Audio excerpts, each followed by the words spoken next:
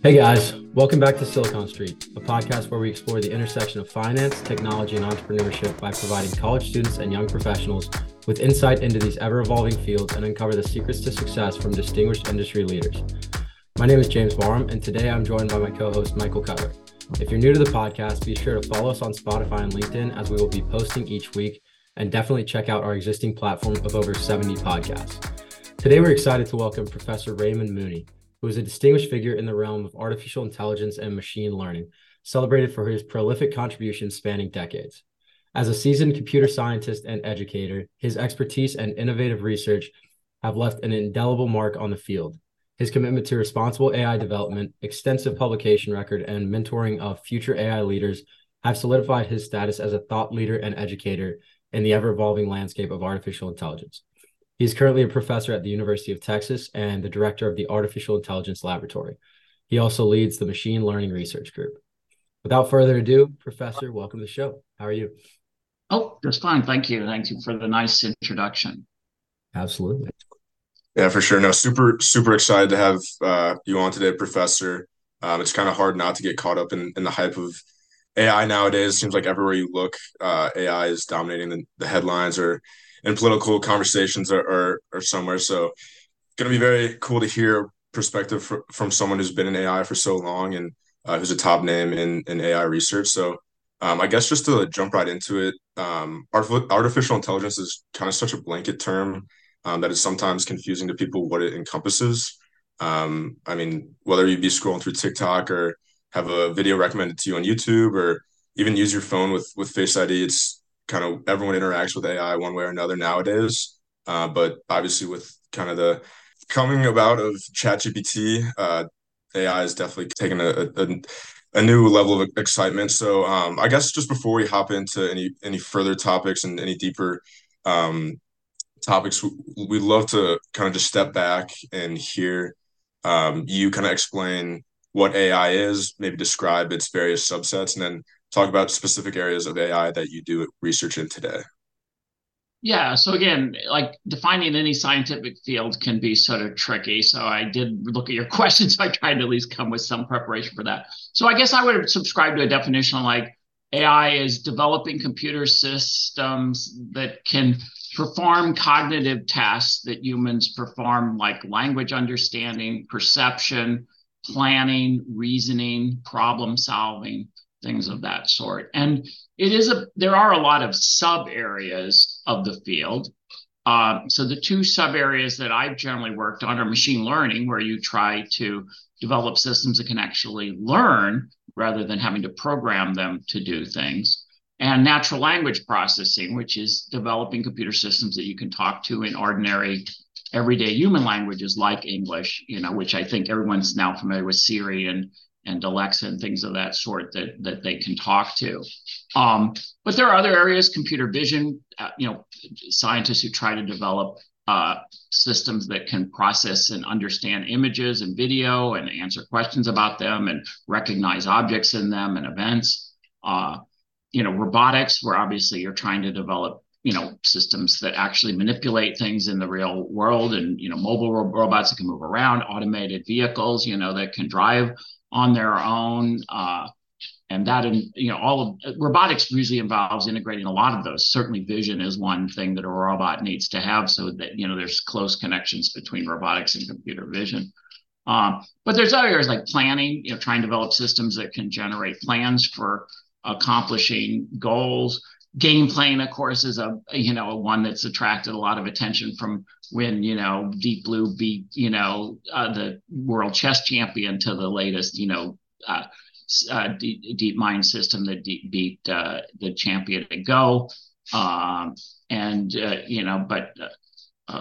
Yeah, so I think we've covered a lot of the sub areas. And like I said, my two areas I've worked a lot in are machine learning and language, and particularly the connection between them is how do we use machine learning to learn knowledge about language, which thanks to, like you said, all the progress has been made recently, particularly on things that have ended up now in ChatGPT, that whole area has really come to dominate a lot of the recent discussion in AI, which no one's happier about than me about the progress that has been made. Yeah, no, absolutely. And I guess just if you wouldn't mind diving a little deeper and describing to those who might not know what natural language processing is, and as well any like breakthroughs you've seen in your research lately, and maybe just exciting use cases. I know we just talked about ChatGPT and Siri and Amazon Alexa, but any other kind of use cases you'll see for this type of artificial intelligence in the future? Yeah, so I mean, it's just in the general, getting computers to communicate in human languages. There's sort of two parts of that. Most people work in text, where you're trying to process and understand textual documents. But there's also speech recognition, right, which we like Siri can do, where or Alexa, where you have to recognize people actually speaking, which adds another layer of difficulty on it, which is a lot harder than just reading text for a computer, at least. But yeah, I mean, so there are a lot of some of the applications that I've leaned towards more is I worked lately in dialogue with robots. So, particularly you want a robot to do something, well, what's the easiest way? You could try to program it in a programming language. That's almost impossible for an ordinary, human user to do. You just want to, like you would tell a person, tell them in natural language what you want it to do.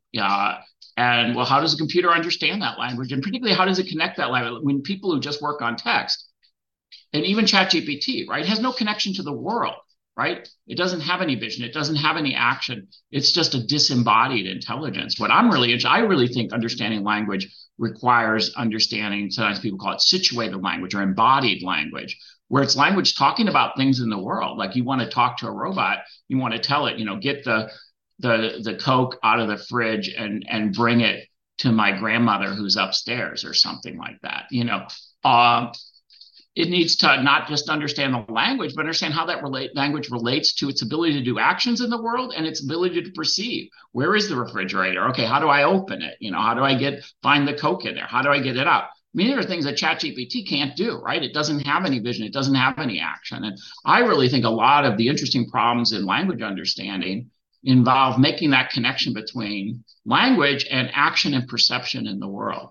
And I call that grounded natural language processing. And I teach a graduate seminar class specifically on that part of natural language, which is how do we connect the meaning of language to action and perception in the world. And I think unfortunately, and there are new language models out there that do include vision.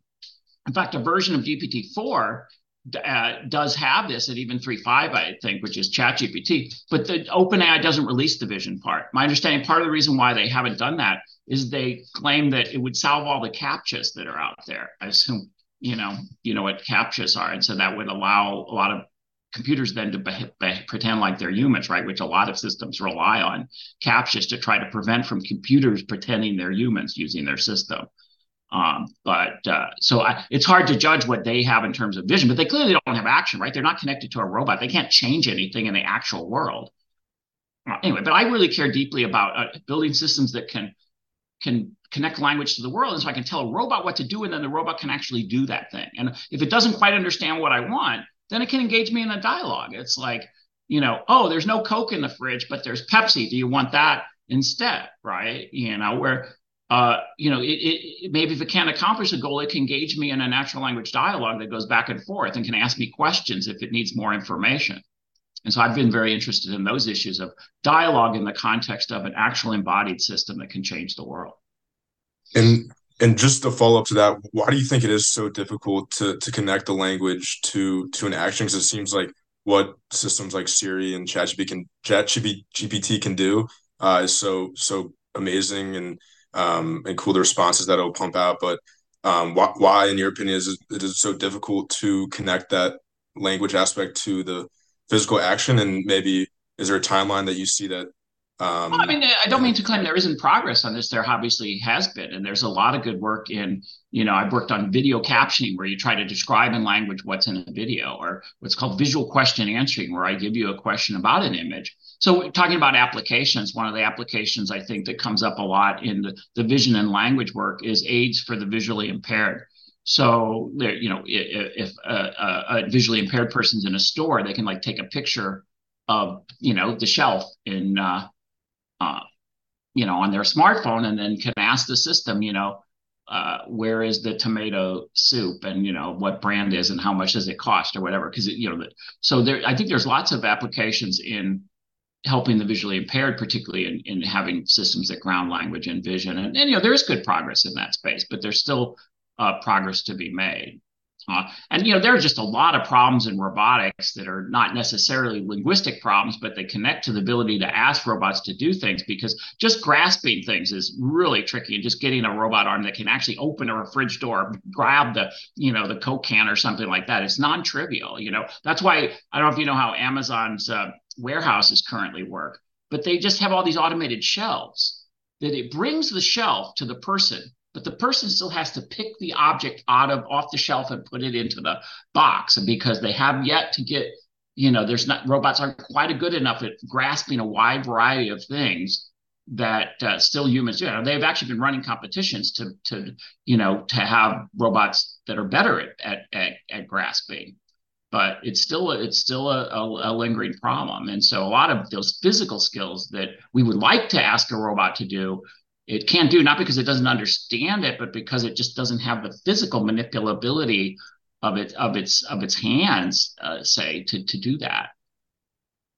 Yeah, no, absolutely. That's fascinating, and definitely seems like a very difficult problem. So glad that that people are like you are working on it. And I guess kind of speaking about progress, I think something cool to do right now in the podcast is kind of look back.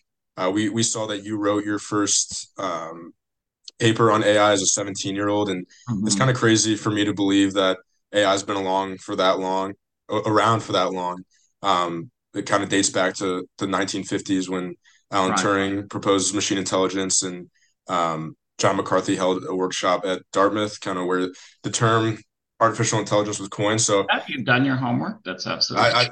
I did my research, but I think it's really fascinating that it dates back to that long ago, because as a naive 19, 20-year-old, it's hard to think that it dates that back. So I guess having written that paper as a 17-year-old and kind of being a thought leader in AI for so long, can you just give us a brief history of AI and how it's kind of developed? Yeah, so you gave the start. So certainly Turing and McCarthy were there at the very beginning, because the minute people started, even the whole development of computing was a lot about trying to mimic things that the human mind could do, right?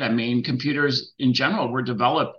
The term computer used to mean a person that would calculate things, right? Now we can't even imagine that as a description. A person's not a computer, right? But that was the original term. Computer was a person that used, a lot of times people use calculators, at least originally, but they had to do all the sequencing of the calculations that now we obviously expect computers to do.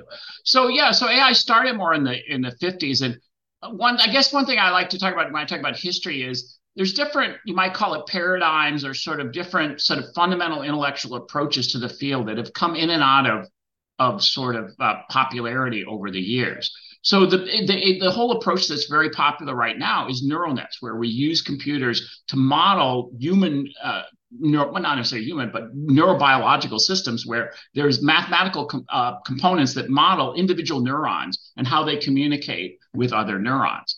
But that is not a new idea. That started in the 50s as well. So there's a method called perceptron that was developed by a guy named Rosenblatt in the mid 50s that learned, but all it could learn was one neuron. It could just learn the synaptic weights or connections on one neuron, which was very limiting. And then people showed how limiting that was in the 60s, and that approach became very unpopular because we didn't know how to generalize it to beyond very trivial one neuron level systems.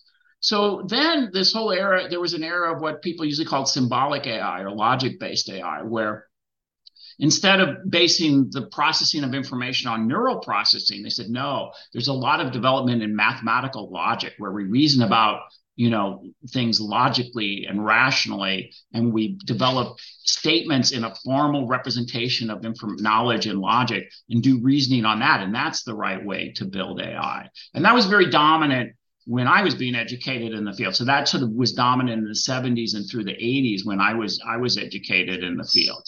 But then neural nets became as a new methods in the late 80s. As I was finishing up my PhD and starting my faculty position, there was a new wave of work in neural nets because people figured out how to train networks that were more than just one neuron, that were multiple layers. But in most time, at that point, most of the neural network was most of the algorithms could really handle effectively were like 3-layer networks, where you have 3 layers of neurons that could talk to each other, and you could train them to do things, like recognize speech or recognize an image or something like that.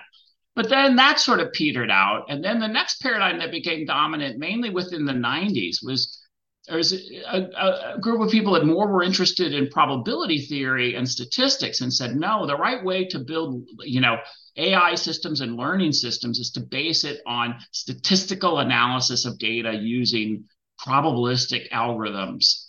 This is sometimes called the Bayesian approach, after this famous British mathematician Thomas Bayes, who came up with this thing called Bayes' theorem, which is a mathematical result that ends up being critical to the type of algorithms you need to do if you want to do AI and learning in probability theory. And then that became dominant for a while.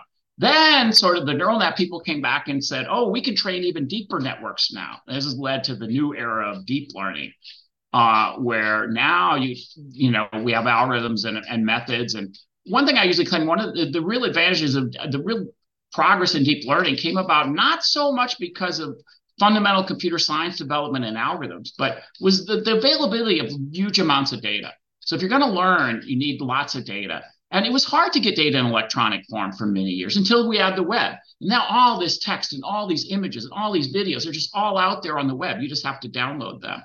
And so, now all this amazing amount of data became available in electronic form starting in the 90s, right? And that enabled these algorithms to be trained on so much more data. And another part of it is the compute that it needs to process all this data. So maybe you've heard everybody talks about the chips that are needed in AI these days, called GPUs. They originally developed for graphics, called graphics processing units. But these days, they're most in demand for training neural networks. And NVIDIA has become a big company because they are the main manufacturer of these powerful chips that have GPUs that are critical in training large neural networks. So I think the recent era of deep learning was sort of resurgence of somewhat older algorithms, probably more from the 90s. But when they were applied to this massive amount of data that's now available, and using the massive amount of compute, particularly that high-tech companies, started to build in their server farms, that the power of these things became quite impressive, and led to systems like ChatGPT, where OpenAI doesn't even release how much data that model has been trained on, and how much GPU time it took to process it. I think there have been these different eras of AI where different perspectives or paradigms have been popular. And, the deep learning paradigm is just the latest incarnation of a long history of development in AI over the past, like you said, like 60 years now. Just kind of real quick, could you touch on neural networks? And I don't know, when you mentioned neural networks and like the 1 layer versus the 3 layers, I was kind of thinking, why do we need these different layers? Why do we need different neurons talking to each other in a computer?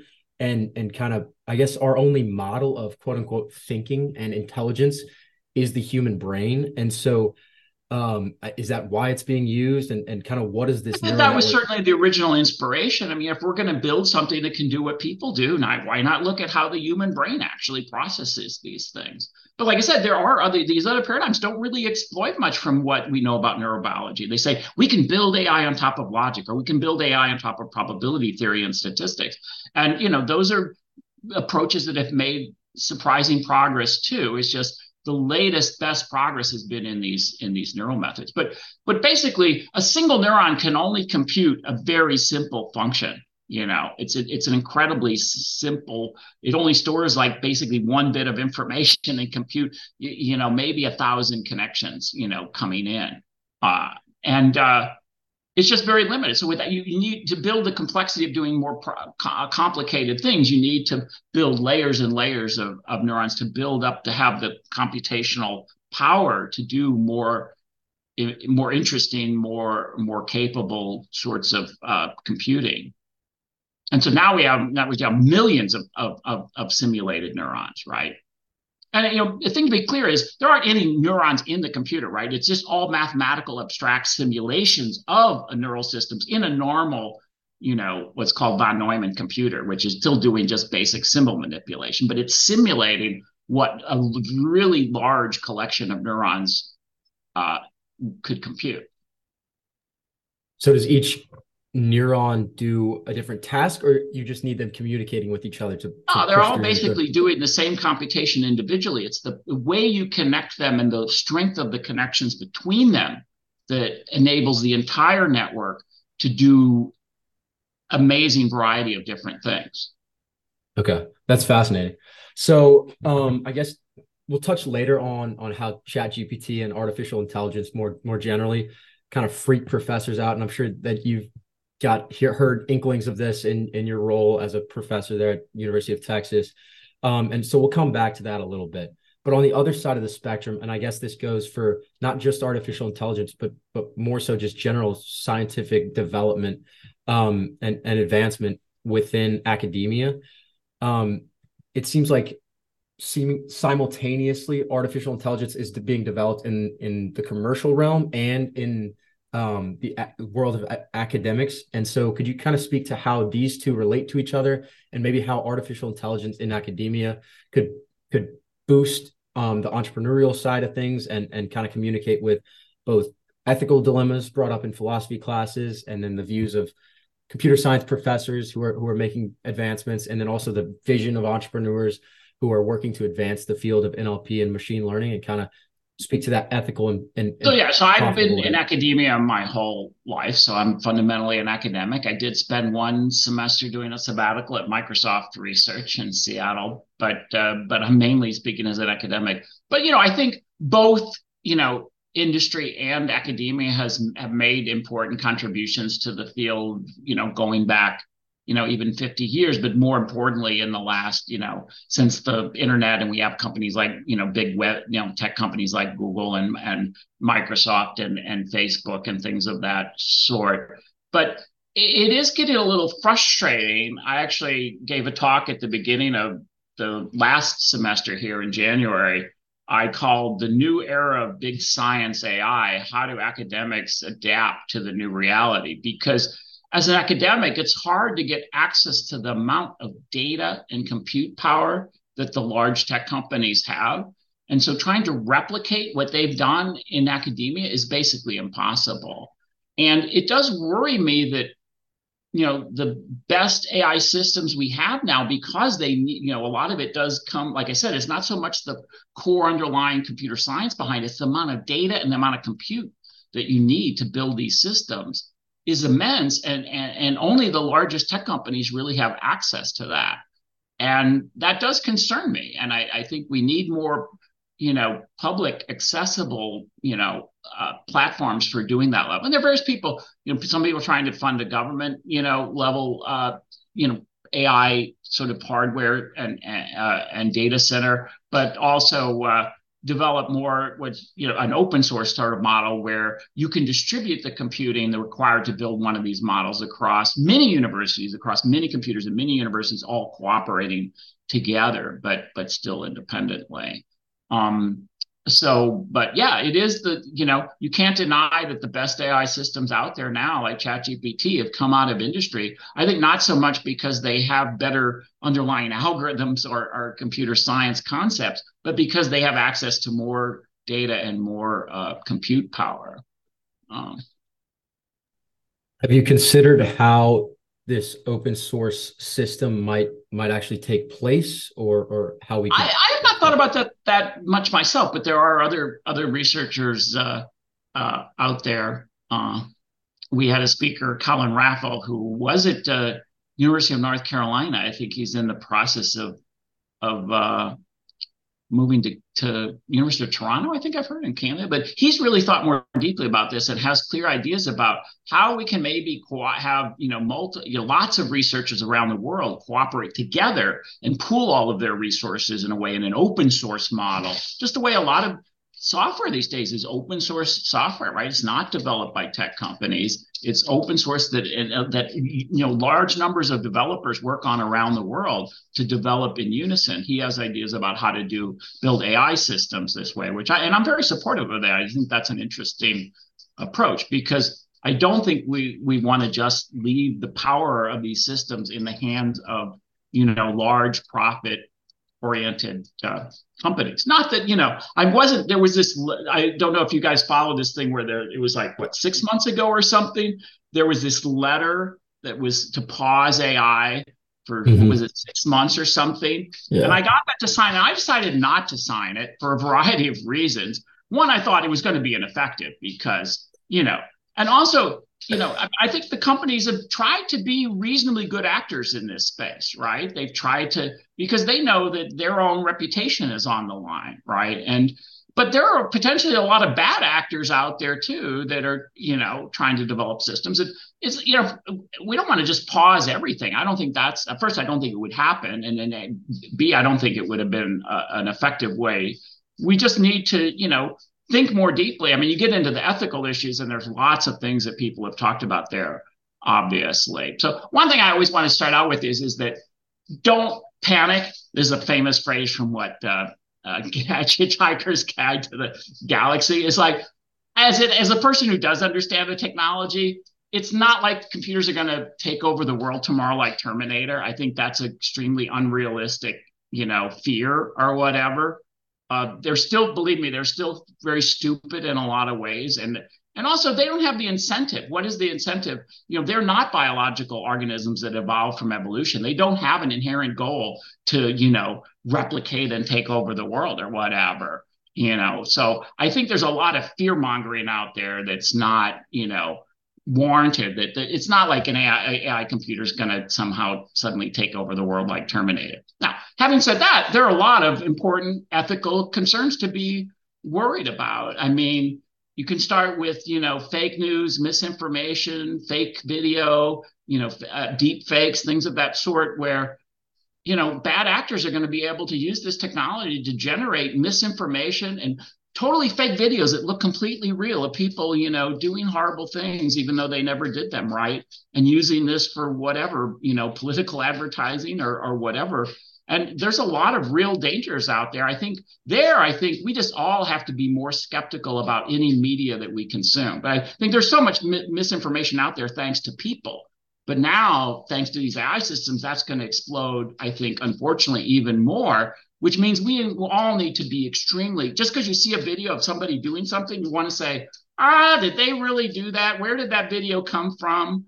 I think we need to look more at provenance, right? Where did these things come from? And what are the motives of the people that are releasing it? Because now you can manufacture videos and images and things that are incredibly realistic and convincing, but just realize that AI can now do that with completely fake information. And we're all going to have to be wary of that.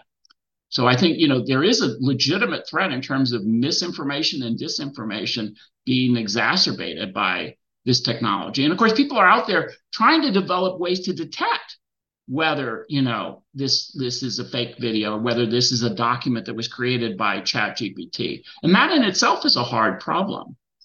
And there are various approaches to it, but usually people talk about an arms race, right? Is, people develop technology to do bad things, and then the people have to develop the technology to do good things to prevent that. And it's a constant, arms race. And of course, you talk about ethics and implications. I guess, to me, another obvious one is, how is this going to affect employment? That now that AI systems can do a lot of these things that that people do, is that going to mean less employment for people? And I think probably inevitably it is, but it's not going to, a lot of times people talk about it's going to eliminate jobs. I think it's just going to make a lot of, there's still going to be a lot of need for people working with these systems because they still say some dumb things and they do stupid things. They need monitoring. But still, say a lawyer who has an AI, system that they're using can be much more productive than a lawyer that's not. And therefore, there's going to be a less need for lawyers, right? And so, and I think this is going to be true in a lot of areas where maybe the technology doesn't totally take over the job, but it's going to make each person doing that job more productive, which then, indirectly causes a decrease in, because we need less people to do that task if each of them is being more productive by using AI technology. And there, I guess I just feel we all maybe need to work less. I think maybe one of the things the auto workers are thinking right now, I think, of maybe going on strike, right? I think I've heard one of the things they might fight for is like lowering from a 40-hour work week, right? Go down to 35. I think maybe that actually is part of the proposal that the union is making or something. And, maybe, the 40-hour work week, maybe you guys know, when was that introduced? Maybe like during the Depression or something like that. And so, maybe we all need to work less and everyone go to a 20-hour work week and let the computers do all the boring drudgery. And we can hopefully all be more creative and productive and do more fun things. No, absolutely. And I think, yeah, that's a kind of a fascinating idea, and one that as business majors, it's kind of hammered into us to like work hard. That's where you find success, but it'll be interesting to watch how this all plays out. So kind of to build off of that and maybe talk about a more specific worry. Now that we've got phones, and that was another huge technological advancement, I feel like a lot of people have trouble remembering things from phone numbers or directions or even conversations. And it seems to me like this is because of both multitasking and then also maybe because we just don't prioritize remembering things because we have them at our fingertips, that information at our fingertips at all times. So I feel like artificial intelligence in a similar way worries a lot of people just because it could make not only memory, but also critical thinking and creative thinking less necessary and therefore obsolete for human beings. Do you think that this idea of the degradation of the human intellect should be a worry for mankind? Technically, I would say no. I mean, so let's start with memorizing. So, when I first saw this in the questions that you sent, I was reminded of the fact that they're writing from Greeks, philosophers from whatever 3,000 years ago that said, oh, writing is a horrible thing because now people will just write things down and read them and they won't have to just remember stories by heart, and they thought books were a horrible, thing because they were going to degrade human intellect or something. And so, and you start talking about things like creativity, and like I said, I would argue a lot of AI systems are right now creative to some extent, and will continue to be able to do more creative, more intellectual tasks. But are we there yet? No. There's still a need for human input into creativity, and people have tried having these systems like look at writing novels or something. They're basically just regurgitating combinations of things they've read already online, right? They're not, creative in the same way that a person can be creative. But I think we all need to learn how to use these tools to improve our own intellectual abilities and creativity. And I think there have been people that have argued there. I remember reading a couple of competing articles in the New York Times. One saying, "Oh, there's all these grade school, teachers are worried about their students using these tools," and there are other ones who are embracing them and then trying to teach their kids, how to use these tools effectively and what they can learn from them. Because you don't want to just take the output of them verbatim, but you can take it and then critically analyze it. And so I think like any tool, you could either be abused or used effectively. And I think we're still in the beginning phases of learning, both in education and in the broader, world, of how to use this technology effectively. But being the optimist and the technologist that I am, I do believe that that's possible. Not that it's going to be a struggle and we're, it's going to be disruptive for a while. But in the end, I think it'll be, these tools will increase our ability to do lots of interesting things and solve problems that, with the technology we couldn't solve without it.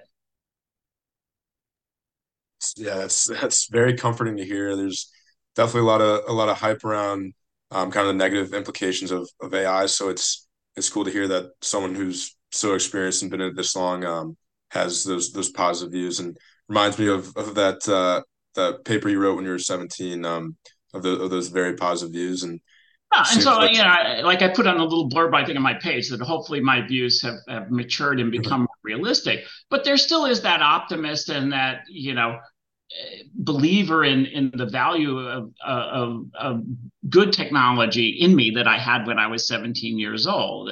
But like I said, it doesn't. Most technology can be put to bad or good uses, but it's up to us as intelligent human beings and a functioning society to say, okay, how do we want to use this technology to better mankind rather than to make things worse? I just think that is possible. And even today, I noticed that I was riding home, listening to the news. There's a bunch of tech, company people talking to people on Congress, and at least maybe they become a little bit more educated about the technology. And I'm not opposed to legislation trying to figure out how do we keep AI systems safe. And that's going to require a longer discussion between both technical people who understand the technical capabilities and social scientists and politicians and ethicists and other things to come to conclusions about how do we want to use this technology. But I am optimistic that with the right structure, we can, we're not going to ever eliminate the negative impacts of it, but hopefully we can try to minimize that and maximize what I believe are the incredible positive potential applications and implications of the technology. Absolutely. And as you were talking, I was kind of thinking about how Google, we now have a world of information at our fingertips, but then I'll look next to me and my buddy's in ChatGPT and he types in some complex question that I'd have to dig through 5 different articles and watch 2 videos to understand. And he said, explain this to me like I'm a 12-year-old. And it explains it, and it just things just click easily when somebody explains it. No, again, I would warn people to be a little skeptical still, to say don't just take everything that ChatGPT gives you at face value. It's sometimes there's this problem I'm sure you guys have heard of it called hallucination, right? Where these algorithms, they tend to make stuff up. But the thing is, that's a fine line because sometimes you need to make things up to sort of fill in the gaps. The one example I was using, this classic story that AI people talked about in the 70s of when you understand text, you have to be able to make inferences to fill in the gaps. So there's this old example. It says, John went to the restaurant, he ordered a steak, he left a big tip, and he left. And I ask you, what did he eat? Yeah, we'd assume the steak. I never told you he ate anything, right? I said he ordered something. I said he left a big tip. I never told you anything about eating. But yet any human being would argue that that's a reasonable inference to make. That's not hallucinating. That's just filling in, that's reading between the lines, right? And there's a lot of important work you do in reading between the lines when you understand text, where you do have to make inferences. It's just at some point the inference becomes too implausible and too unreasonable. Now it starts looking like hallucination, right? And these algorithms are still not good at teasing apart what are good, reasonable inferences that any human reader would make when they read this text versus a fabrication that just is a hallucination that goes outside the bounds of what any reasonable person would say follows from that information in the text. And that's a very hard, fine line distinction to make. And the current algorithms don't do it as well as they should. And I'm hopeful that the technology, as it develops, will get better and better. But right now, you have to be skeptical. You don't want to just trust everything that ChatGPT tells you because it makes up a lot of stuff. Absolutely. And you want to double check it. You want to be like a journalist. You're like a journalist. They go out, they talk to people, but when they write their article, they fact check, right? They go in, they examine, well, does what this guy said make sense? Let me double, check it on this other source. I think we all have to treat these tools as like that. It's like, yeah, they're useful information, but don't just take it at face value. Be skeptical, examine, get a second source, verify things because these algorithms can make up things that are just not true. Absolutely. Well, that's a fantastic warning. And I think your insights have been incredibly helpful and fascinating for us to hear. So Professor Mooney, we thank you so much for coming on, and we think our listeners are going to have a great time listening to and learning from you. Okay. So thank you so much. Okay. It's nice talking to you. Have good luck with the rest of your podcast. All right, everyone. That about wraps up our conversation with Professor Raymond Mooney, the director of the Artificial Intelligence Lab at the University of Texas at Austin. We hope you enjoyed our conversation on breaking down the blanket term of AI and its history, explaining some of the exciting use cases and breakthroughs of natural language processing, and understanding how to balance the hype of the tremendous potential of AI with cautionary skepticism of its downsides. If you'd like to learn more about AI as a technology, as well as its implications on enterprise and investing, I would encourage you to check out a couple of our past episodes. First, I would recommend listening to our episode entitled Democratizing AI with Michael Hortatzos, a VP at a leading enterprise AI company. I would also steer you towards an episode entitled Developing a Marketable AI Solution with Ryan Welsh, the co-founder and CEO of Kindy, which is a natural language technology platform. These episodes are great resources for all of you who are just trying to get a sense of maybe what AI is and how it can be used in the corporate world, as well as those of you who are actively trying to break into the tech industry or get involved in early stage investing. As always, if you have any guests or topics that you'd like us to cover in the future, please feel free to reach out to us on our website. And with that, I thank you guys so much for listening, and we'll see you on the next episode.